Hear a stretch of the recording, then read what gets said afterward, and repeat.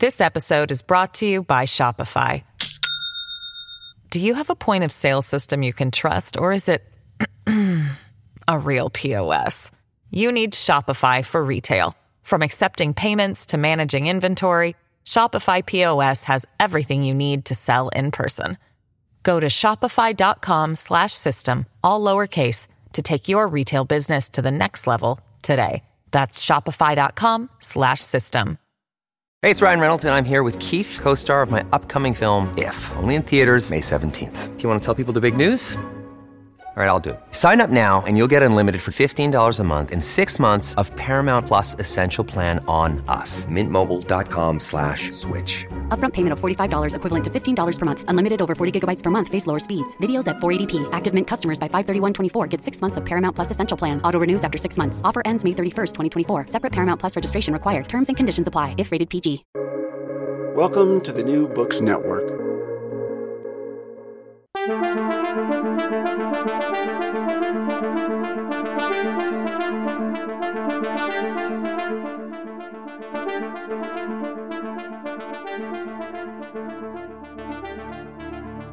Revolutions and violent conflicts seem to be a pervasive feature of the modern world. What causes these upheavals? What do they achieve? How does demography influence when and where they take place? And what do the recent projections about China's stagnating and aging population foretell about the future of great power politics? Welcome to International Horizons, a podcast of the Ralph Bunche Institute for International Studies that brings scholarly and diplomatic expertise to bear on our understanding of a wide range of international issues. My name is John Torpy, and I'm director of the Ralph Bunche Institute at the Graduate Center of the City University of New York. Today, we're fortunate to be joined by Jack Goldstone, who is the Virginia E. and John T. Hazel Jr. Chair Professor of Public Policy at George Mason University and a Global Fellow of the Woodrow Wilson International Center in Washington. He's author of Revolution and Rebellion in the Early Modern World, which was awarded the 1993 Distinguished Scholarly Research Award of the American Sociological Association, and a number of books about politics, demography, social movements, democratization, and long-term social change. He's appeared on NPR, CNN, Al Jazeera, Fox, and has written for Foreign Policy, The Atlantic, The Washington Post, Al Hayat, and the International Herald Tribune. Thanks so much for being with us today, Jack Goldstone. Glad to be here. Great to have you. So, as I indicated in my introduction, much of your work has addressed the causes of revolutions. You develop a complex, multidimensional approach, but population trends have always played a key role in your work, and we're going to talk about that a lot today. So what should we know about the causes and consequences of revolutions? Well, they are complicated. There's no one model that accounts for all cases. Revolutions differ. In fact, today we see more of the kind of urban and non-violent variety of revolutions, so-called color revolutions. 50 years ago, we thought of revolutions as more commonly rural and waged by guerrilla war. And before that, we thought revolutions were only staged against traditional monarchies and empires. We had this simple modernization model that traditional regimes were the kind of regime that was vulnerable. Of course, that all got thrown out in the Arab Spring when it was the modernizing dictators who all faced revolutions, while the monarchies in Morocco and Saudi Arabia kind of went on.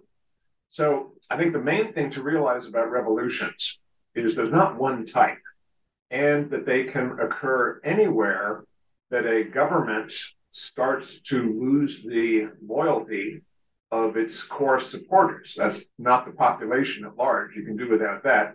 But the core supporters of a government are the bureaucratic, economic, and military elites. And whenever you have a government that is seen as so corrupt or incompetent or misguided or just a threat to the well-being of those elites, a revolution can develop. So you've mentioned the color revolutions and the Arab Spring, of course, but they don't seem to have had the same kind of consequences as the revolutions that we kind of classically think about, the French, the Russian, the Chinese, that really transformed the nature of not just the political system, but, the economic system as well. Is that perception on my part? Is that correct? Is the old kind of, revolution that overturns sort of everything, is that sort of out of fashion? Is that a misperception? And if so, why is that the case? It's a good question. It's certainly true that the kind of big social revolution that seemed to overturn everything has gone out of fashion. That's partly because the nature of the world has changed. But let me go back a bit. Those big social revolutions took place primarily in countries that were young and fast-growing populations, and the youth were drawn to radical ideas. They were societies that had a privileged elite that had been dominant for a long time. They were titled aristocrats or civil servants with title and legal privileges, and they were a target. So if you wanted to change things, it wasn't enough to just change the person in charge. You wanted to get rid of the privileges that kept a group in power. And that was usually done by a combination of peasant uprisings and urban upheavals that made it look like, wow, everything is exploding. But today, most societies are predominantly urban. You don't have that huge peasant revolution in the countryside. The places that still have large rural revolutions are places in the Middle East like Yemen or in Africa. And those places do still have the kind of large-scale civil war type upheavals. If you look at what's happened in Yemen in the Arab Spring, you had a whole country thrown into civil war. You had a rural religious movement from the north taking over the country. So these things do still happen. But I think it's important to realize that although our attention was caught by the French Revolution, the Russian Revolution, the Chinese Communist Revolution, a lot of other things happened, right? We got democracy in Europe primarily through the 19th century revolutions, the revolutions of 1830 and 1848. They weren't entirely successful, but they weakened the monarchies and paved the way for democratic reforms. China had a kind of urban revolution in 1911 that overthrew the empire. It didn't finish the job, and that's why the Communist Revolution occurred. The revolutions we're seeing today, like the overthrow of communism in the Soviet Union and Eastern Europe, like the color revolutions in Ukraine, Philippines, they're not as sweeping and total as the great social revolutions. But those great social revolutions are pretty rare. That's kind of, you're looking at a special subset of all the cases that people have risen up against their governments. And most revolutions are less than ideal in what they deliver. So most of the color revolutions did change the government. They did produce a move toward greater democracy, but they often produced democracies that were flawed. You still had a lot of corruption. You still had a lot of infighting among the elites. The process of having elections was something that required practice. So it took a while for revolutions in places like Ukraine and Indonesia, even still Hungary and Poland, to kind of make that long leap from authoritarian party-type governments to liberal democracies. That's a process that's still unfolding. But we still see the revolutions going on. Now, let me leave you with one special thought.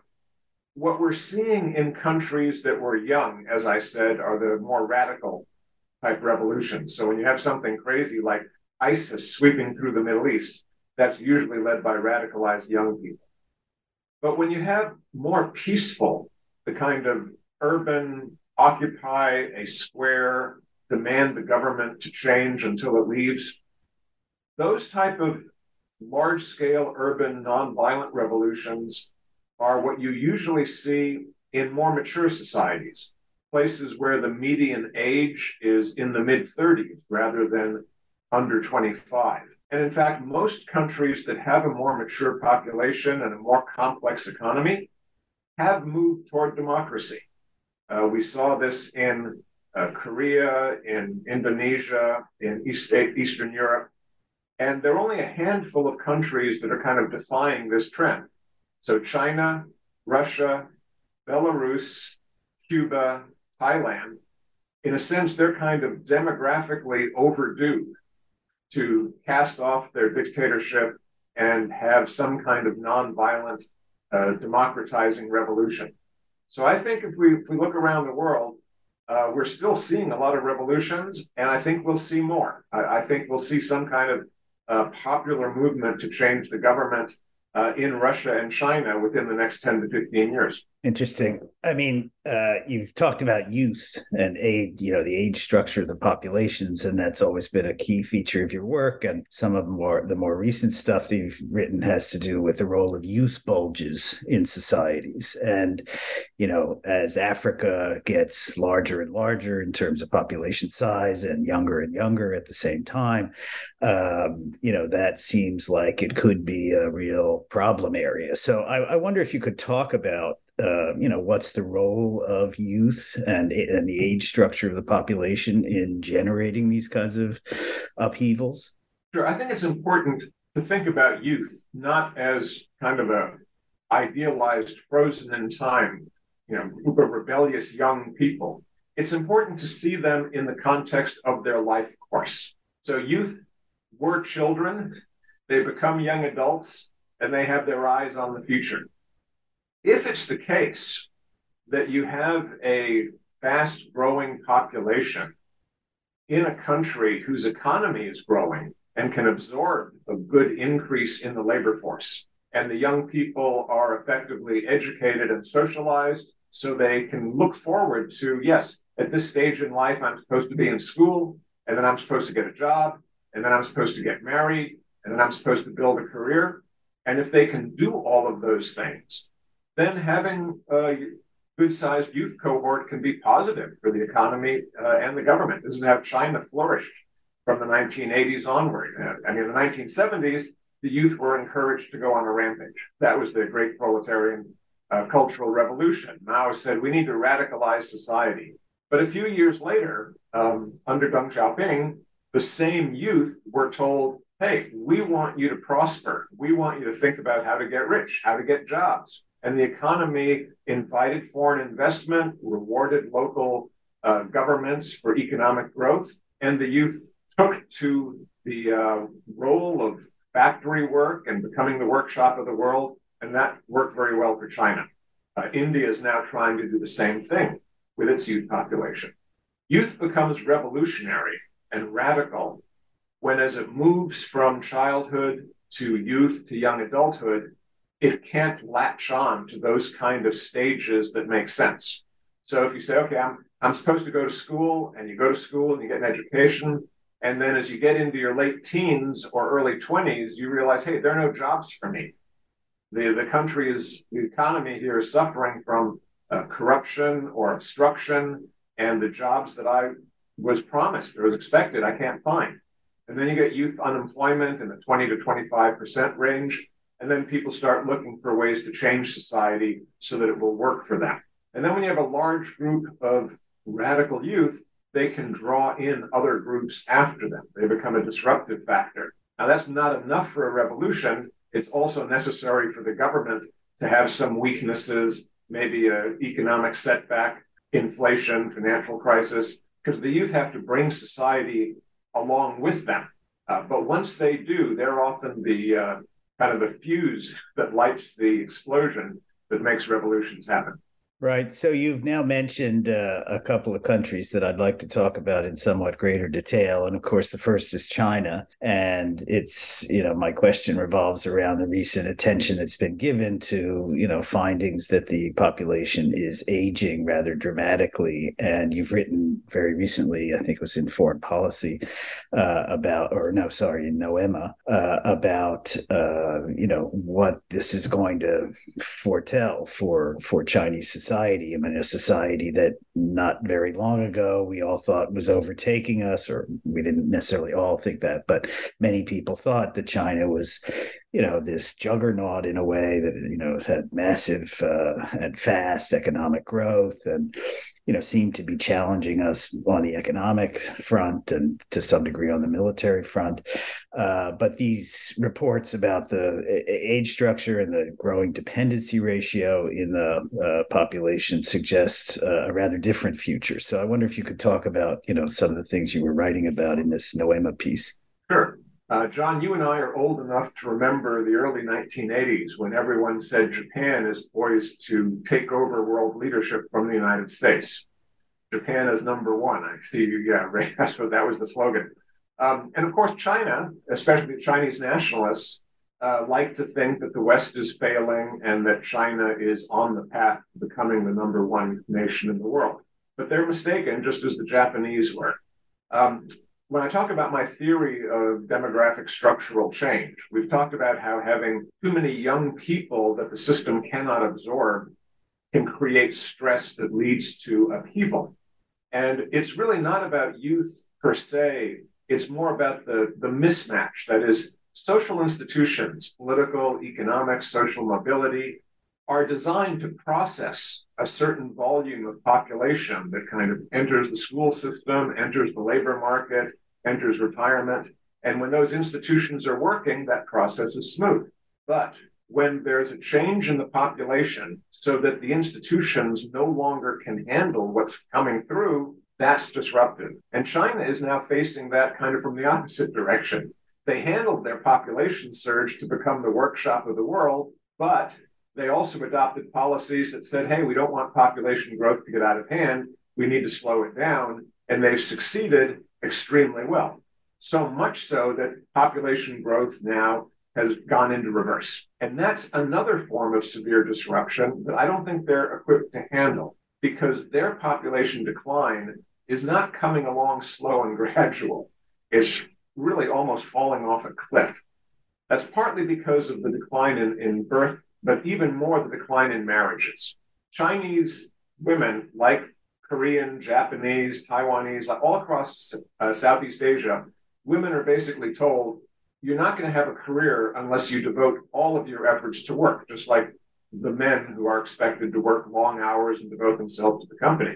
But if you have children, in order for the children to succeed in a very competitive, exam-focused environment, mothers are expected to nurture their children through the competitive school, exam, tutoring, activities process.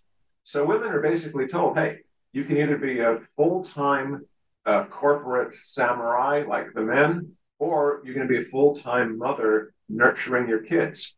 It's impossible to do both. And so the marriage rate has fallen by 50% in the last 13 years. Birth rates are setting lows that haven't been seen since the 1970s. And all of this means that the labor force, particularly the young people coming into the labor force, are going to dry up in the next 20 years. And I think that's going to really put the brakes on China's economy. And it's going to really hit the housing sector hard, because demand for housing depends on households forming. And those are just not happening now in China. And so many people in China have put their wealth into housing. It's going to be just like the Japanese property bubble of the 1980s, which really knocked Japan off the growth trajectory for decades. So I think China's going to face a crunch. But unlike Japan, which had developed into a democracy at that point and dealt with the economic reversal by shuttling prime ministers and parties, there's no one to blame for the coming economic slowdown except Xi Jinping and the Chinese Communist Party. And I think they are going to be, paying a price in terms of rejection of their program. We saw some of that with the protests against COVID policy. Chinese population is very capable at this point of organizing and protesting policies that they see as harmful. And I think they're not being prepared for what's going to be a sharp drop in real estate values, a sharp drop in growth. You already have some young Chinese doing a hashtag, "We are the last generation." They see problems ahead. They worry about what's going to happen. And I think China's going to have to deal with a lot of internal turmoil they're not going to be able to take over the world. This episode is brought to you by Shopify. Do you have a point of sale system you can trust, or is it a real POS? You need Shopify for retail. From accepting payments to managing inventory, Shopify POS has everything you need to sell in person. Go to shopify.com/system, all lowercase, to take your retail business to the next level today. That's shopify.com/system. Right. So there's, another dimension of this that may be a kind of Daniel Bell cultural contradictions of capitalism kind of moment. And that is this movement, I think it's called the laying down movement. You know what I'm talking about? Lying flat, exactly. So is that a substantial thing, or is that just something that caught a journalist's eye? I mean, are people saying, we don't want to work so hard? I mean, a lot of people saying we don't want to work so hard. We don't care about making all the money, the kinds of things that people said in the 1960s and after. But it's a problem because it's not just, for a few kids in China. Japan has the same phenomenon, the hikikomori, kids who stay home. They don't see a future for themselves in the world, so they stay in their parents' basement and play video games. There's something similar now happening in China, where a generation of young people, if they're college graduates, they can't find jobs because China doesn't have enough white-collar professional jobs. It's got rich as a low-wage manufacturing economy, and that's still where it's stuck. The consumer economy is still too small a portion of China's economy. It's a government-directed investment. So college graduates are frustrated. They can't find jobs they think suit them. People who didn't get into college are frustrated by the exam system that they feel keeps them pushed to the sidelines. People who migrated from the countryside and run into the problems of this urban permit, the hukou system, feel like they're second-class citizens. So there are a lot of young people in China, not all of them by any means, but lots, who feel that the system has turned against them. And rather than devoting their energy to supporting this system and building it and doing what the Communist Party wants them to do, they're kind of going on strike. They say, well, if I have no hope of getting a promotion because I didn't get a degree from the right college, I'm just going to do the minimum and get my salary. Or if I've got to work on the sidelines because I can't get a full migration permit for the city where I have to live to find work, I'm just going to do my wage work, and I'm not going to think about ways to build a company or work for the future. So you have a lot of people saying, if society is closing doors to me, I'm not going to keep banging on those doors. I'm going to sit on the bench and enjoy my life. I can watch TikTok. I can do video games. I can go for walks in the park. And until society takes me more seriously, I'm not going to do what they expect. So it's a big phenomenon. Well, that's interesting. So as these developments are taking place in East Asia, which all seem to point in rather problematic directions, South Asia seems perhaps to be, vying now for certainly the largest country in population terms.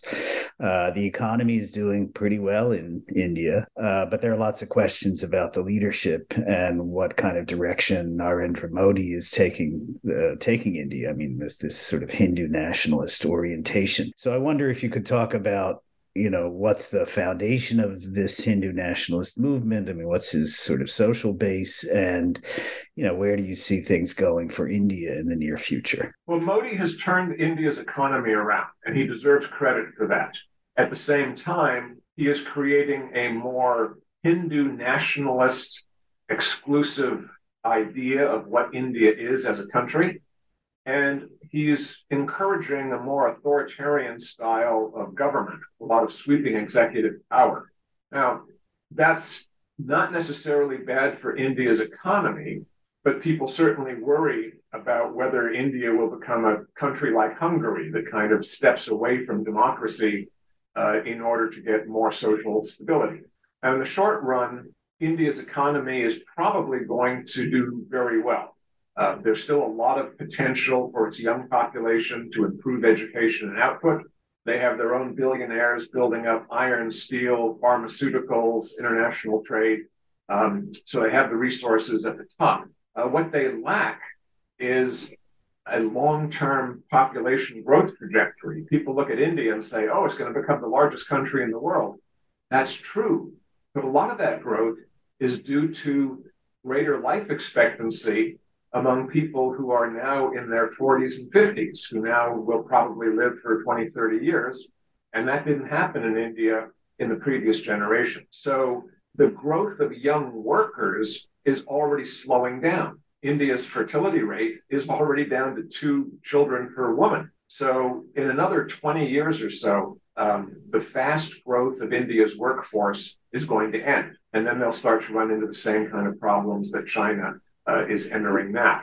But for the next 20 years, India is going to grow. It may be a little bit more authoritarian, but India also has a pretty strong-rooted democratic experience. So I don't think Modi is going to somehow turn the whole country into a dictatorship.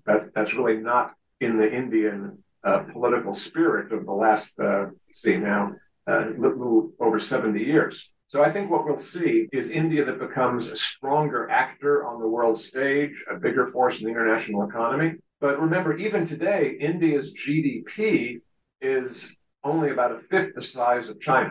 So even if India's GDP doubles over the next 20 years, which would be strong growth, it's not going to replace China in the world economy. It'll take India, Bangladesh, Indonesia, Vietnam, the Philippines. All those countries have to grow rapidly in order to create a kind of new growth pole in South Asia.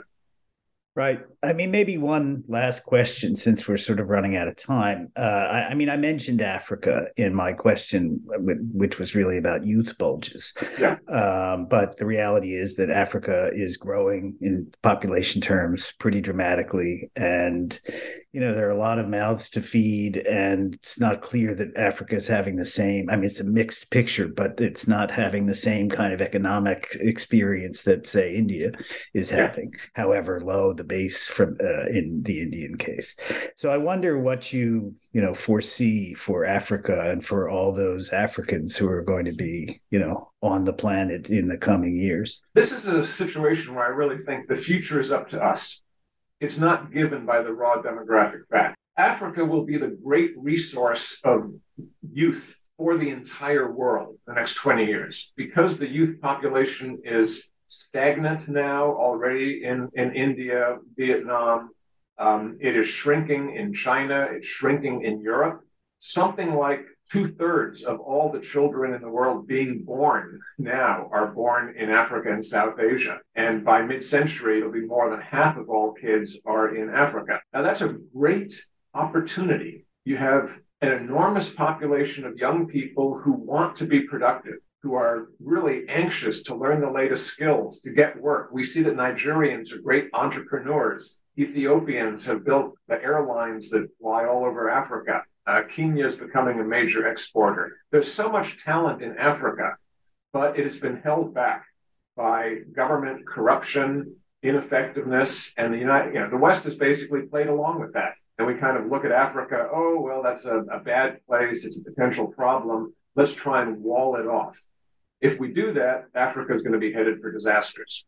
But if we look at Africa and say, when we wanted copper and cobalt and oil and gas, we went to Africa and developed those resources. If we now say Africa has enormous numbers of young people who could be the labor force for the world for the future, we don't want them to migrate to Europe and America. We want them to be productive in place, the way China's population was in the 1980 to 2010 period. If we help Africa, if we look at that as a resource for the global economy, how can we put Africa's youth into productive work? How can we help them with education? How can we help them with private investment? I think that's a great opportunity. So I leave with the notion that the world's future will depend on Africa having a good future, but which way Africa's future goes, are they going to be the next China economic powerhouse of massive labor force for the world? Or are they going to be like the Middle East and kind of one revolution after another, violence, conflict? That's a very open question. I don't think it's at all determined. It's going to be a choice that Africans make and that their friends around the world make together. So you don't see them as compensating for the declining demographic profile of Europe, of Japan. I mean, obviously these places have to change their outlook. I mean, for this to happen at all, they have to change their outlooks about immigration, right? And so some of this, population growth in Africa would seem to me to be inevitably bound for some kind of migratory trajectory. But on the other hand, as you say, it probably is better to assist them and, give them opportunities where they are. Not everybody wants to leave where they are. Right. You have to look at the numbers. It's certainly true that America and Europe and even East Asia will need immigrants to do jobs that we don't have the young people to do. Some of that's going to be care of the elderly. Some of that's simply construction, landscaping. We will need migrants. But the population of Africa is going to grow from 1 billion to 2 billion by mid-century, and maybe to 3 billion or more in the second half of this century. There's no way that, even 10 or 20% of that population could move safely and acceptably to the West. We're not looking at a world where 200 or 300 million migrants can be absorbed. 20 or 30 may be vital. But most of the young people in Africa, if they're going to be productive, will have to be productive in those countries. Great. Got it. Well, that's a fascinating tour d'horizon of what's going on in the world and where it's going. But that's it for today's episode. I want to thank Jack Goldstone of George Mason University for sharing his insights about revolutions, demography, and conflict in the modern world. Look for us on the New Books Network, and remember to subscribe and rate International Horizons on Spotify and Apple Podcasts. I want to thank Osvaldo Mena Aguilar for his technical assistance, and to acknowledge Duncan McKay for sharing his song International Horizons as the theme music for the show. This is John Torpy saying thanks for joining us, and we look forward to having you with us for the next episode of International Horizons.